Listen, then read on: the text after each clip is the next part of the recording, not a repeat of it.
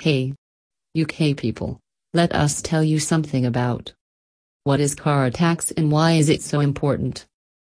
Once you have used an online car tax check website and established that the car needs taxing, you can tax your car online using the government website.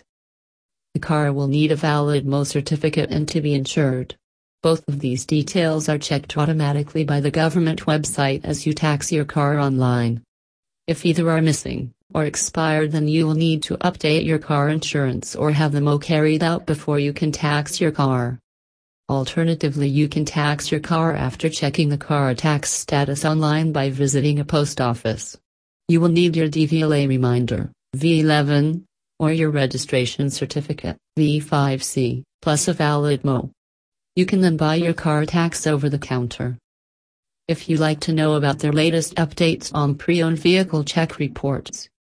Hope you got to know something about this information. Stay tuned for a lot more. Thanks. Good day.